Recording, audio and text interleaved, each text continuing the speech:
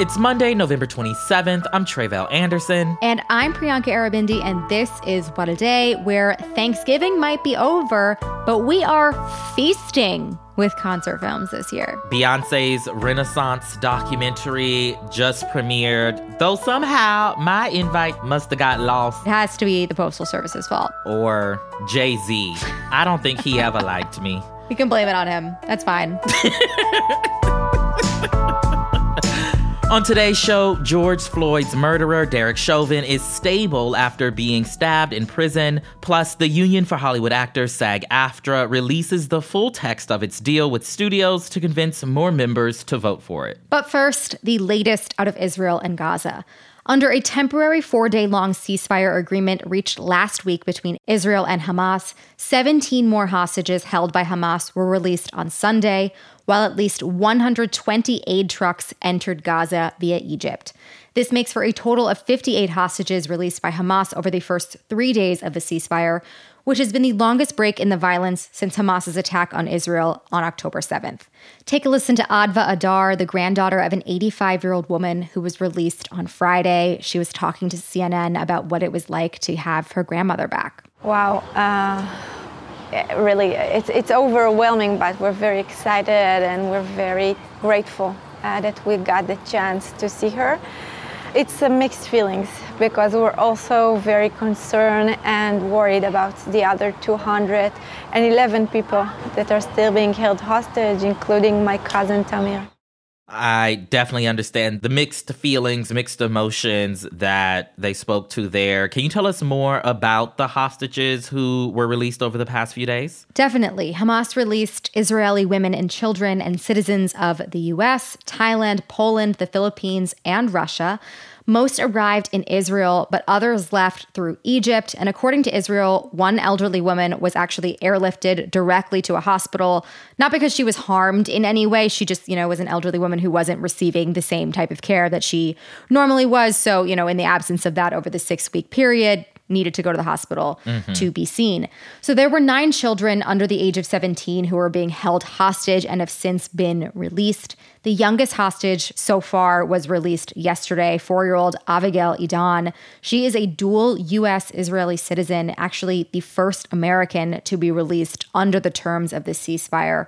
Her parents were killed in the October 7th attack, so really just awful story. But according to President Biden, she is now safe in Israel. Gotcha. So we've got some release of hostages. What do the people of Gaza get in return for that release of hostages? So in return for Hamas releasing at least 50 of the remaining hostages they held, all women and children, Israel agreed to 4 days of a ceasefire, as well as the release of 150 Palestinian women and children from Israeli prisons, some of whom were detained for violent crimes, and some of whom were actually detained but never formally charged with any crimes. So far, 117 Palestinians have been released from Israeli prisons. On Sunday, a bus carrying 39 of them, all teenagers, arrived in the West Bank city of Ramallah. Gotcha. Can you tell us more about how this deal even came together in the first place behind the scenes? Yeah, this ceasefire deal came together after weeks of negotiation that started actually very shortly after the October 7th attack itself. U.S. officials played a huge role in pushing Hamas and working with Israel. Qatar and Egypt acted as intermediaries in these discussions. And President Biden, along with other senior U.S. officials, spent a lot of time communicating with the families of these hostages and assuring them that they were doing everything they could to bring their family members back home safely. That is actually a contrast that has been drawn, by these family members of hostages about, the support and the communication they were receiving from President Biden and the U.S. government versus the Israeli government, which I thought had been very interesting. This deal was not without its hiccups, though. Hamas officials threatened to walk away from talks after the Israeli military entered Al-Shifa hospital in Gaza earlier this month. But talks resumed on November 17th, with Israel signing off on the agreement by Wednesday, the 22nd, and of course the ceasefire was in motion by Friday. There were fears over the weekend that the agreement might fall apart after Hamas claimed that Israel went back on parts of it and threatened to postpone the release of a second wave of hostages in response to that. But after an hours-long delay, they eventually went ahead with the release, and now it continues, which is really just great news for these hostages and their families that have been waiting for, weeks and weeks now to know that they're safe and to have them home. Absolutely. Thanks for that update on the hostages themselves, Priyanka. And now, after that, right, much of the discussion has turned to what will happen on day 5 after this negotiated pause ends and the agreed upon number of hostages are freed. President Biden has said that, quote, the chances are real that this pause could lead to a longer-term ceasefire. But most immediately, it looks like the current pause, which would end today, could be extended in the meantime. Right. Part of the deal negotiated between Hamas and Israel is that for every 10 hostages that Hamas releases beyond that initial 50, Israel will pause violence by another day. According to Qatar's prime minister, who helped broker this agreement, like you mentioned, more than 40 other women and children are allegedly being held captive in Gaza, but not by Hamas. And so, if Hamas can finagle those hostages for release, he says that there would likely be an extension. Just looking at the numbers, though, if such an extension did happen, the total pause would be about 10 days total. Got it. Okay, so I know there have been some new developments over the last day. What is the sense now that either Israel or Hamas want an extension? Yeah, so both Israel and Hamas have expressed kind of an openness to a temporary extension of the pause in line with those already negotiated parameters that I just mentioned. But diplomacy analysts note that both parties don't really have strong reasons to consider much of an extension in the first place. For example, if Hamas releases all of the hostages, they won't really have whatever leverage that they might have had over Israel. Not to mention, they have to also appease in some ways the other rival military groups that operate in Gaza, like the Palestinian Islamic Jihad. So, too many concessions with Israel and Hamas's allies might not be happy or cooperative. And then on Israel's side, even though their response to Hamas's attack on October 7 has killed more than 13,000 Palestinians, that's according to health officials in Gaza, they haven't actually made too much headway in specifically wiping out Hamas yet. According to estimates cited by the New York Times, only a little over 2,000 Hamas fighters have been killed in the war thus far. That is out of some 40,000 people, so only about 5%, meaning that any sort of longer-term extension of this ceasefire would mean that Netanyahu wouldn't be able to make good on his vows. And that could harm him politically, as the calls for his resignation or replacement seem to be growing by both elected officials, a part of his conservative regime, and those who are not. Right. And those figures that you are pointing out, even just the estimate that only a little over 2,000 Hamas fighters have been killed thus far, that's 15%, of the total 13,000 Palestinians that have died over the past 6 weeks as a result of Israel's bombing campaign in Gaza. I think it underscores the ineffectiveness of this particular tactic of indiscriminate airstrikes in terms of rooting out terrorism, which remains to be seen if anything will change. I don't think so. But anyways, any extension in the pause would certainly be a positive thing. So many people really hopeful about the release of the hostages, families who are hopeful that they will see their loved ones. And, just a pause in this violence that has cost so many lives for so many people. So let's say that, this happens. It does happen. It's a full 10-day long hold on the fighting. What happens after all of those hostages are returned? Do we know? Well, so that answer is a little uncertain, but Netanyahu has basically made Israel's priorities fairly clear. He actually said on Sunday, quote, "We have 3 goals in this war: eliminate Hamas, return all of our hostages, and ensure that Gaza will not go back to being a threat to the state of Israel." He added, quote, "We are convinced that we have the force, the strength, the will, and the determination to achieve all of our goals for the war." Got it. All right. So throughout all of those updates, protests on every side of this issue have continued. What was this weekend like in that regard? Yeah, so I'll do a quick little roundup here. First, in London, there were 2 demonstrations over the weekend. Here is a clip recorded by Forbes. Thank you for keeping up the pressure. Thank you for coming out to show Israel and your government that you will not relent. Cease fire now! Cease fire now! Free, free! Free, free! Free, free! That is sound from a pro-Palestinian march that took place Saturday. An estimated 45,000 protesters marched through the city calling for a permanent ceasefire in Gaza. It was a largely peaceful gathering. Only 18 arrests were made, according to officials. And then on Sunday, a second march happened, this one against anti-Semitism. Take a listen to this protester interviewed by The Guardian. We, the Jewish community, are worried about the current situation here in the United Kingdom, the rising wave of anti-Semitism, and we worry about the future.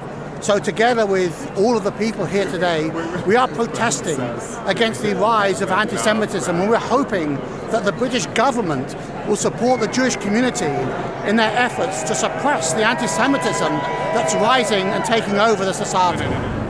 Varying estimates for the demonstration put attendees between 60,000 and 100,000, and it happened as crimes against Jewish people have increased dramatically since the October attack. Right. According to the BBC, there were 554 reports of anti-Semitism in London between the 1st of October and the 1st of November this year, so over just that 1 month time period.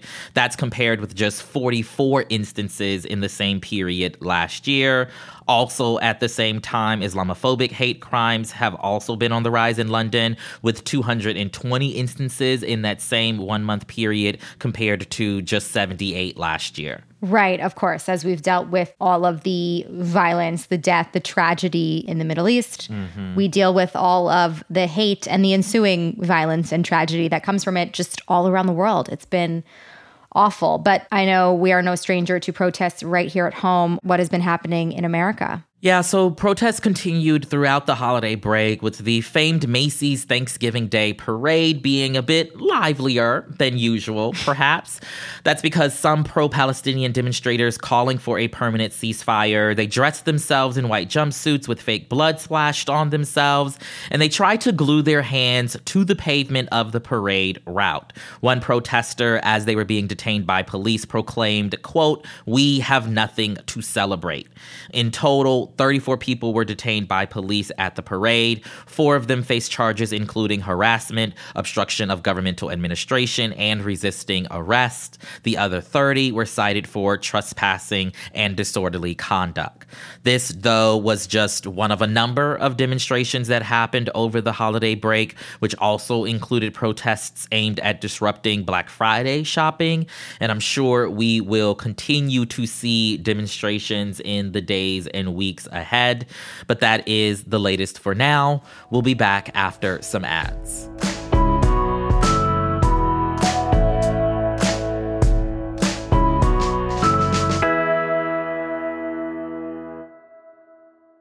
What a Day is brought to you by Vuori. Vuori's performance wear clothes are designed to look great no matter what you're doing, both in and out of the gym. And they might be the most comfortable pants I've ever worn in my life. Buttery soft, yes. So soft. Yes. I have on one of their cropped sweaters, and it's a staple now. I don't think I'll be taking it off until next week. But don't judge me. I won't judge you. And don't judge me for not working out, but wearing comfortable workout clothes. That is, I feel like, required. That's part of the beauty of Vuori. On the couch, It is. in the gym, it still works. I look like I work out and like I dress cute when I work out. But in fact, I don't do either. And this is just me dressing normally and comfortably. That's the flex, though, because Vuori is an investment in your happiness. So for our listeners, they are offering 20% off your first purchase. Get yourself some of the most comfortable and versatile clothing on the planet at vuori.com/WAD. That's VUORI.com/WAD. Not only will you receive 20% off your first purchase, but enjoy free shipping on any U.S. orders over $75 and free returns. Go to vuori.com/WAD and discover the versatility of Vuori clothing. This show is sponsored by BetterHelp. If you're thinking of starting therapy, give BetterHelp a try. It's entirely online, designed to be convenient, flexible, and suited to your schedule. Just fill out a brief questionnaire to get matched with a licensed therapist and switch therapists anytime for no additional charge. We're big fans of therapy on here on the show. We absolutely are. Yeah. We absolutely are, because listen, you're going to need it, okay, to get through this year ahead of us. And so why not check out BetterHelp to give you the necessary coping tools, you know what I mean, just to be able to keep on keeping on, all right? Learn to make time for what makes you happy with BetterHelp. Visit BetterHelp.com/WAD today to get 10% off your first month. That's BetterHelp, HELP.com/WAD. What a Day is brought to you by Fast Growing Trees. Fast Growing Trees is the biggest online nursery in the U.S. and offers their 30-day Alive and Thrive guarantee, along with free plant consultation forever. Okay, so this weekend we started planting in our backyard. And we're doing some wildflowers. We're also doing some trees we bought from Fast Growing Trees. I would love to tell you what kind of trees they are, but I have already forgotten as soon as I bought them. However, they look great, and I'm very excited to have a backyard that makes it look like I know what I'm doing. Listen, I love Fast Growing Trees because these plants that I have now bought over the last couple years of them supporting this show, I would like to report they are still alive. Okay, and so I officially have a green thumb. You thanks do? to Fast Growing Trees. That is very impressive. To keep them alive that long is very, very impressive. Right now, Fast Growing Trees, they have some of the best deals online, like up to half off on select plants. And listeners to our show get an additional 15% off their first purchase when using the code WAD at checkout. That's an additional 15% off at fastgrowingtrees.com using the code WAD at checkout. fastgrowingtrees.com, code WAD. Offer is valid for a limited time. Terms and conditions may apply. Now let's wrap up with some headlines. Headlines. Derek Chauvin, the ex-Minneapolis police officer who murdered George Floyd in 2020, is reportedly in stable condition after a fellow inmate stabbed him in federal prison on Friday. The incident was first reported by the Associated Press that day when the Bureau of Federal Prisons said that an incarcerated individual was assaulted at the Federal Corrections Institute in Tucson, Arizona. Chauvin has been serving out 2 concurrent prison sentences there since 2022, and a source familiar with the matter identified Chauvin as the individual who was attacked to the press. Minnesota Attorney General Keith Ellison confirmed the stabbing on Saturday and said that Chauvin's condition had stabilized. Officials say that no employees were injured in Friday's attack and that the FBI is aware of the incident. In the meantime, all visitation to the prison has been suspended, quote, until further notice. 3 Palestinian college students were shot in Burlington, Vermont on Saturday. The 20-year-old men were walking near the University of Vermont while visiting a relative. Burlington police said that a white man approached them with a handgun and, without saying anything, fired 4 times and then fled. 2 of the victims are in stable condition and the third sustained more serious injuries. 2 of the 3 victims were wearing keffiyehs, which are traditional Palestinian scarves. All 3 men graduated from a high school in the occupied West Bank and are now currently attending various U.S. universities. The attacker hasn't yet been identified or caught by authorities, and the police department said they are still in the earliest stages of investigating this possible hate crime. The Council on American Islamic Relations announced that they are offering a $10,000 reward for any information on the shooting targeting the 3 students. But this is tragically part of a broader pattern. The organization said they have seen an unprecedented surge in anti-Muslim and anti-Arab hate since the beginning of the crisis in Gaza last month. It's troubling for so many reasons. It really needs to stop. Switching gears now to yet another update in Silicon Valley drama, Sam Altman has officially been reinstated as the CEO of OpenAI, the company that created ChatGPT. The artificial intelligence company announced the move last Tuesday, just days after its board of directors pushed Altman out of the company. Greg Brockman, the company's president, who quit in solidarity with Altman, also returned to the company. And OpenAI also announced a new, quote, initial board of directors that is made up of 3 members. It is worth noting that the only 2 women on the board are now gone. You'll remember the whirlwind of events that led up to Altman's return, starting with his ouster from OpenAI on Friday, November 17th. That was followed by Microsoft, which is OpenAI's biggest investor, hiring Altman and Brockman at their company. Then, after all of that, nearly all of OpenAI's close to 800 staff members signed on to an open letter basically threatening to join Microsoft if Altman and Brockman were not reinstated at OpenAI. In a post on X, formerly known as Twitter, Altman wrote on Tuesday, quote, "I am looking forward to returning to OpenAI and building our strong partnership with Microsoft." My head is spinning. That is a lot. The man has had to update his LinkedIn twice in 1 week. That is more than I have done in the last 7 years. So it's just a lot. It is a lot. So much drama, so much back and forth, so much foolishness. Ay, ay, ay. Sean Diddy Combs is facing his third accusation of sexual assault in a month, according to a lawsuit filed in New York last Thursday. A woman identified as Jane Doe alleged that Combs and the R&B singer Aaron Hall assaulted her and her friend at Hall's apartment. In a different lawsuit, Joy Dickerson Neal accused Combs of assault and battery, intentional infliction of emotional distress, sex trafficking, gender-motivated violence, and making and disseminating revenge porn. Both of these cases pertain to alleged incidents that happened in the early 1990s. And these women filed suits just one day before a provision of New York's Survivors Act expired last Friday, a temporary provision that allowed victims to file claims older than 20 years old. All of this comes just a week after singer and actress Cassie filed a $30 million lawsuit alleging that Combs raped, sex trafficked, and abused her starting when she was 19 years old. This case was settled one day later, but the amount of money wasn't made public. Actor Jamie Foxx, New York Mayor Eric Adams, and singer Axl Rose were among others accused of sexual assault before the Adult Survivors Act deadline. In labor news you may have missed this week, SAG-AFTRA, the union representing more than 160,000 Hollywood actors, published the full tentative labor agreement reached with the studio executives earlier this month. The 129-page draft was posted online on Friday as union members weigh whether or not to ratify the deal. In the past, actors have traditionally relied on the union's detailed summaries of new contracts to decide, but after several members pressured the union's leadership for more details of the new deal, SAG-AFTRA President Fran Drescher promised that the full text would be made public.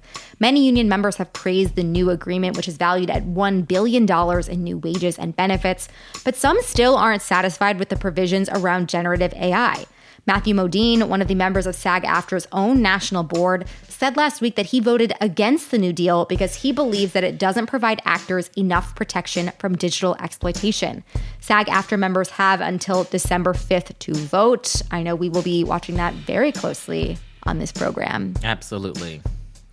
And finally, Beyoncé's highly anticipated Renaissance film made its world premiere Saturday night at the Samuel Goldwyn Theater in Beverly Hills. And it was, of course, a star-studded event. Among those who graced the chrome carpet, a red carpet sans the red, were Beyoncé's parents, most of the former Destiny's Child members, as well as Lupita Nyong'o, Lizzo, Janelle Monáe, Issa Rae, Laverne Cox, and many, many others. And if you're wondering where Taylor Swift was, since Beyoncé made an appearance at her LA premiere of the Eras Tour film, Swift was performing in South America. The night's dress code was reportedly, quote, cozy opulence, and opulence was definitely served. Beyoncé herself wore a silver Versace gown with metallic opera gloves. She also skipped the carpet altogether and entered the theater just as the lights went down, as a diva does. Yes. The film reportedly features footage from several performances of Queen Bee's recent blockbuster tour and includes appearances from special guests like Megan Thee Stallion, who joined Beyoncé on stage in a Houston show, as well as the iconic Diana Ross singing Happy Birthday to Beyoncé in LA. That's the show I attended. The movie also features Beyoncé's 11-year-old daughter, Blue Ivy Carter, who joined her mom on stage as a dancer for My Power, which was apparently only supposed to be a one-time thing, and she saw some of you all's horrible comments about her dancing, and she decided that she was going to work a little harder and show all of y'all up. So maybe y'all should stop talking about children when they show up in public. Or keep talking about them, because maybe they'll have a revenge arc like Blue Ivy and turn out to be one of the best dancers we've ever seen by the end of the tour. Point. I don't know. Just valid point. One or the other. The right answer is either one of the two. Valid point. Anyway, Renaissance, a film by Beyonce, is in theaters this Friday. Get your tickets while you can, but if you haven't already, you might already be a little too late if we're being honest. Yeah, babes, what if you missed the tickets? You're not getting in on Friday. You're getting in at some point. It's just not opening weekend, but maybe you can live with that. But you want to be there opening weekend, okay? I think we all should wear our cozy opulence, which to me sounds just like sweatpants. I know, same. I was like a us. Versace gown, cozy opulence. That is giving my finest sweatsuit, but it's fine. It's fine. And those are the headlines. One more thing before we go. Starting to get dizzy from the polar coaster or nauseous from watching the 2024 Republican primary? You are not alone. But good news, you have got something better to do. Join the Vote Save America community for all the tools you need to take action in this presidential election cycle, from volunteer opportunities to making sure that you're registered to vote. At Vote Save America, being an engaged citizen doesn't start next year. It starts right now. So head to votesaveamerica.com/no-off-years to find out how you can get involved today.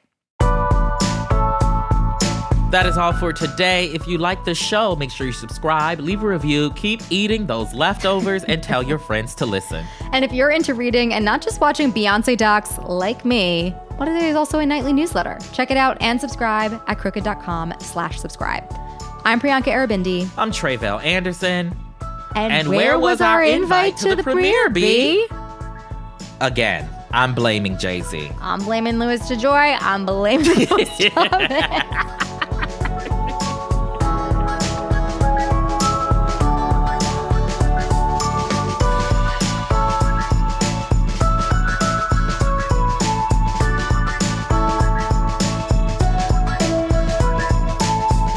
What a Day is a production of Crooked Media. It's recorded and mixed by Bill Lance. Our show's producer is Itzi Quintanilla. Raven Yamamoto and Natalie Bettendorf are our associate producers. And our showrunner is Leo Duran.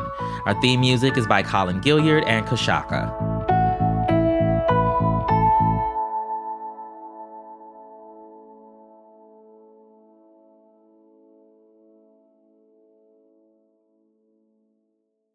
As a chef and a restaurant owner, I'm as meticulous about my cookware as I am about my ingredients. That's why I love Made in Cookware. Each pan they make isn't just designed to perform, it's crafted to last. As a mom, I love that I can trust Made In. It's made from the world's finest materials, so I can feel good about what I'm feeding my family.